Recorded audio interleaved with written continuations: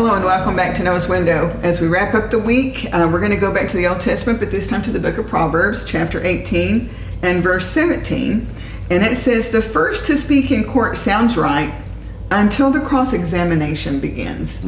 So you and I know, well, anyone who's had much life experience knows, if there's some kind of a conflict or an issue, you can hear just one side of the story and you can be fully convinced that you're hearing the whole story. Yeah. But then when you hear the other side, you might get a little more perspective. And this is good wisdom here, isn't it? Well, I think it's especially the case today because, first of all, the internet and then social media. What it did is it sped everything up. In the old days when, let's just say a news story was going to be released, there would be an investigation. You know, the journalists would investigate it. They would have to make sure that it was double or triple sourced, which would take time.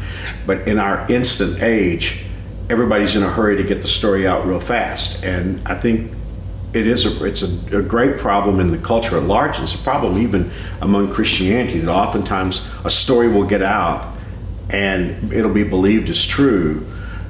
But then it's not the whole story. It's not the whole story. In fact, without the whole story, it's not the story. Right. But as you point out, the text tells us the first person you listen to can sound right until you listen to the other story. And I don't counsel anymore, but I used to tell you this all the time. There would be somebody who would come in, typically in a marriage that was having trouble, and it might be the man or the woman, and they would just tell me all the things that the other person was doing wrong and what they were doing right, and I would walk away and think, this is the greatest man in the world. His wife must be a holy terror. This is the greatest woman in the world. Her husband must be a total jerk. And then I would set up a meeting with the other person in the marriage, and I would think, oh, this is the person who's really good, and the other person, who told me the first story, that person is at fault. And then I would always set up a meeting with both of them together. And what I discovered is there's three stories. And, there was the first story, the second story, and typically, not always, but typically the third story was the one that was closest to the truth. And I think to some degree, when each person was telling me their story, they might have passed a polygraph test. It's just how they saw it from their perspective. They're rehearsing the situations that favored them, and they're telling me the stories that didn't favor the other person. Which, of course, this is a really hot topic in our world today. But that would go back to the wisdom of the Old Testament, and you realize if you can control the narrative and only tell one part of a story, then you can convince people of something without giving them the whole story. Well, I think just at this particular point of our Noah's Window, it's important to recognize that we're really talking about this cultural issue, and we're also talking about it in our lives, because culturally, I think it's really hard to even hear the truth anymore. Right. I mean, I've always been a newspaper junkie. I've been a magazine, news magazine junkie. And when I was a kid, I would read through. I'd get the copy of Newsweek and U.S. News and World Report, and I'd read it cover to cover instantly. I've always loved news, but today, I just don't even know what's plausible. In fact, I'm not all that comfortable with a lot of news, even from Christian sites, because of this rush to get the story out. That's something we can't control. I do think we need to think about that, right, because we need to think about the messaging that we're hearing. Right. But I think it's also important to think about it individually in our own lives, because we're going to be in situations with our wives, husbands, kids, friends. Fellow believers. There are two words that jump off the page to me when I think about this verse, and those are the words slow down. Slow down. Don't be in a hurry to come to a conclusion. Well, and I know just even in the leadership role that I have in working with people, I can't tell you how many times, let's just say in the last 6 months, I've had someone come to me with a situation and they present the scenario to me and they're really concerned, but it involves other people. And then when I get the other people in the room, what I find out is just a total misunderstanding. Yeah, that's often the case. Right. So I think here, listening well, slowing down and listening well and listening to the different points of view will help us to arrive at the truth and help us to find resolutions. And we need to be slow to post. Yes, and slow to talk. I mean, when I was a little kid, my parents tried to talk to me about this because they understood that being a kid in a church, I was going to overhear situations and stories, and they really warned me about talking too much.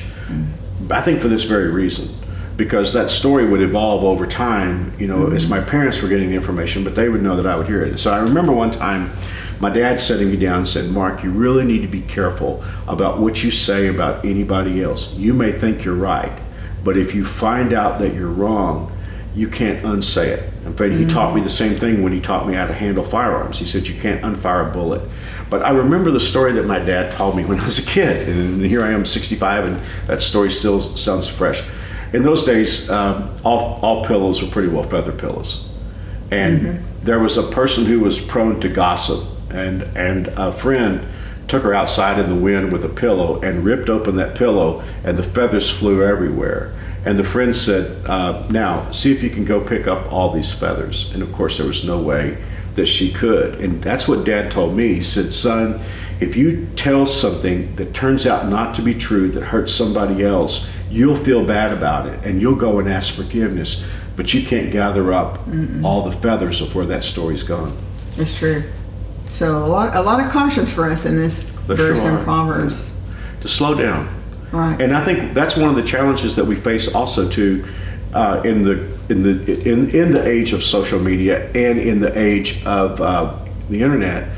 We're part of communities, not necessarily physical communities where we actually gather together in the room, but online we're part of communities. And sometimes our friends can stir us up to react, and we need to have the wisdom and the courage even to say to good friends, hey, before you say something about this, you need to find out if it's really true. And get the whole story. Get the whole story. Get the whole story. Yeah, that's true. Well, I think that's something for us to think about. Mark, would you lead us in prayer? I will. With question? Father, help us to remember that you are the one who is the holder of all truth, and that we need to look at you as the great repository, the great bank of truth, not ourselves, but especially, Lord, as we deal with issues and problems with people around us. Lord, help us to be slow to react, to be quick to hear, as the Bible teaches us, but slow to react and slow to judgment. Help us to remember that if we're late to making a judgment, it's way better than being too early and jumping the gun and believing and saying things that turn out not to be true. So I pray for all of us. Help us to absorb the wisdom of this great text from your word, and help us, your children, in these difficult days. In Jesus' name I pray. Amen. Amen. And now we're getting ready to go into the weekend. Well, we're looking forward to a great weekend at New Spring. God willing, I'll be bringing the message, The Jesus Seeds Part 2. And it's been a while since I've had the opportunity to preach Part 1 because, I was in Mexico and Dr. Lowry preached, and then we had the 4th of July weekend. So, I can't wait to get back in. This is a very, very important message. So God willing, we'll see you this weekend in New Spring.